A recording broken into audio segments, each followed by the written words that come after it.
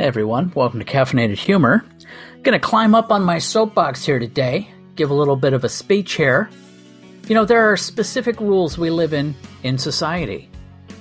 And you have to be able to depend on those rules. Everybody reacts to things a certain way. And when somebody breaks those rules, it's called breaking the social contract. Now, the social contract exists so that we all know how things are supposed to be. You know, when a homeless guy asks you for money, you trust that he is not going to use that money for food. You know he's going to use it to get booze or drugs. That's a gimme. When a girl that you just began dating wants to borrow money, you know that she's not serious about a relationship with you. She just wants the money. It's like a heightened form of prostitution, but it's much cleaner and it's done in nicer circles. And you frequently never get that hand job in the front seat of your car. But it all has to do with understanding how things are and accepting how things are. And there's times where the two conflict. Because there's times you understand how things are, but you don't accept how they are. And you try and change things. This is typically where people who are very giving and understanding and just all around nice people get fucked. Now, I seldom suffer from that affliction. I'm a bit of a rotten prick. I'm not proud of it. I'm not bragging about that. I'm just kind of giving you the lay of the land here so that you understand that my perspective is based on being a rotten prick. Now, do I give money to people that ask for money? In certain circumstances. There's a homeless guy that I have treated to bagels and coffee, goodness, a couple dozen times.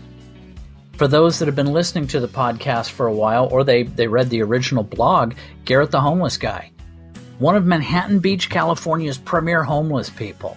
And he was amazing. The man could hold his own in an environmental discussion of corporate policy at the highest levels. However, couldn't hold his drugs, had a frequent habit of overdosing. Also, never liked to wash. Every now and then when he would overdose, they would bathe him, clean him, feed him, sometimes send him to his brother's house in North Dakota. He would escape and come back to Southern California because if you're gonna be homeless, goddammit, this is where it's at. But he was awesome. I never gave him money simply because I knew what he was going to do with it. And I don't want to be a party to him overdosing. That's a bit of my guilty conscience I can't live with. But if I happen to get him to sit still and have like a bagel ham and cheese sandwich, or a bagel with cream cheese on it and a large coffee, I at least know he's got something in his tummy. And that made me feel better. In a very shallow way, kind of a personal me type way, it made me feel better. But when it came to homeless people anywhere, understand, and this is not my cynical mind, this is going off of the experts. 99% of all money you give to anybody that asks for it on the street that's homeless is not going for food. They'll tell you it's going for food, but it's going to go for drugs. That's just the way it is. You can go for a couple of weeks, honestly, without food. That's a fact. As sloppy Americans, we don't believe it because, well, we're a nation of obese people, and if you miss a meal, a lot of people are claiming, oh my God, that's not good for you. You could honestly cause yourself an injury. No, you can't. You can go a full day without food. You can go several days without food, and guess what? You're not gonna die.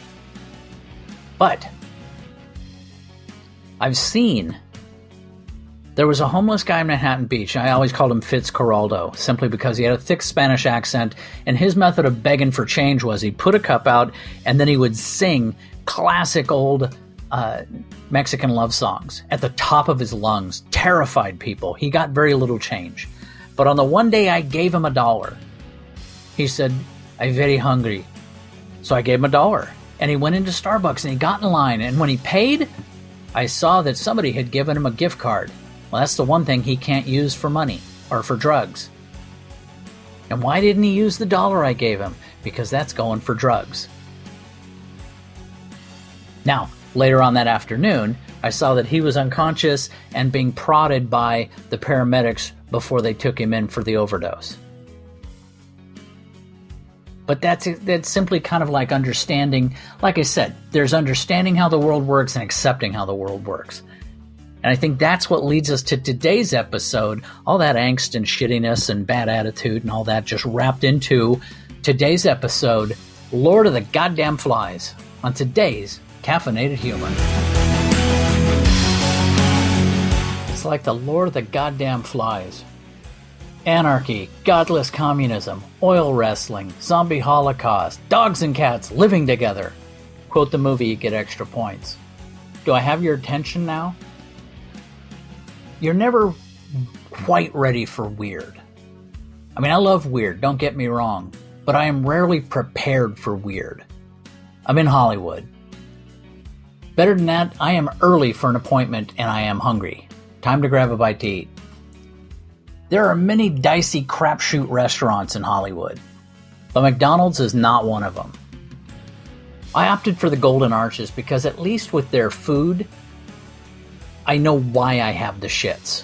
I don't have to guess that it's Ebola. I know that it's just crappy quality beef, cooked maybe a little undercooked.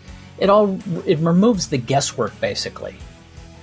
Now, when you walk into a food establishment and the first overwhelming odor is urine, that's considered a bad sign in many cultures throughout the world. It was not just at the front door, it was all through the dining room and up at the counter.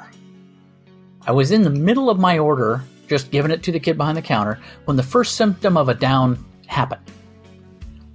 I had yet to make my drink order, I dislike value meals, when the cashier leaned across the counter and pointed at the drink kiosk. A homeless woman was refilling a battered cup. You can't refill that, you left the building. Ah, clear violation of the refill regs, I get it. The homeless woman happened to be on her last fucking nerve of that day and spun around and at the top of her homeless lady lungs screeched, "Fuck you, bitch!" And the woman went off. George Carlin, the amazing comedian, had a famous bit about the 7 dirty words. The 7 dirty words you can't see on television, and quite honestly, the 7 dirty words you can't say in polite society. This woman managed to use all of them before she had chucked her torn-up cup at the ground and stormed out. And then I got a smile from the cashier, as if, hey, it's no big deal, and we finished my order. I took my brand new cup over to get a soda, all the while trying to decide if Diet Coke or Diet Dr. Pepper went better with fresh urine. I heard them call my number before I was done at the drink counter, so I went over a few minutes later. And then something really interesting happened. I told the guy that was my order, he asked for my receipt, I showed it, and he looked over at the cashier, and she nodded. Evidently having the number is just not enough, the cashier has to vouch for you. I might have stepped into an alternate universe living in the Upside Down, and I'll get back to that one. The jury is still out. I'm not sure. Might still be in Hollywood, might not. I grab my meal. I scurry like a frightened rat into an unoccupied, dry plastic booth. I had to pass up one that was not dry. I barely sit down before a man appears right in front of my booth. And for the barest of seconds, the background smell of urine is overwhelmed by the solid stench of BO. Got any change? Help me out, I need something. Mumbling is always a solid way to pitch anything, but I happen to have a good ear for both accents and mumble. So I heard him pretty clearly. I'm not swayed. I shake my head. He walks away. And then an epic moment happened. The man that just hit me up for change is walking down the aisle. He's stopped by a woman who definitely looks homeless, and she looks worse than him. And she hits him up for change. It's a ballsy move. By anybody's standard, it's ballsy, but she did it. And the awesome part, I was close enough to hear about the exchange. Got any change, Bonk? She slurred his name, I'm not sure if it was Bonk. What do you want? Bonk seems wary, smart move on his part. Just food, I haven't eaten. Someone gave me some ones, get something. Bonk, it seems, is a better guy than I am. He digs in his pocket, hands her a couple of dollars. Very solid move. Bonk just went up in my estimation. Without saying a word, she takes it, moves into the main aisle, turns right at the front doors, instead of left to the cashier order. And she splits. When she took the right, Bonk began screaming, "Lying fucking bitch!" And he followed her out.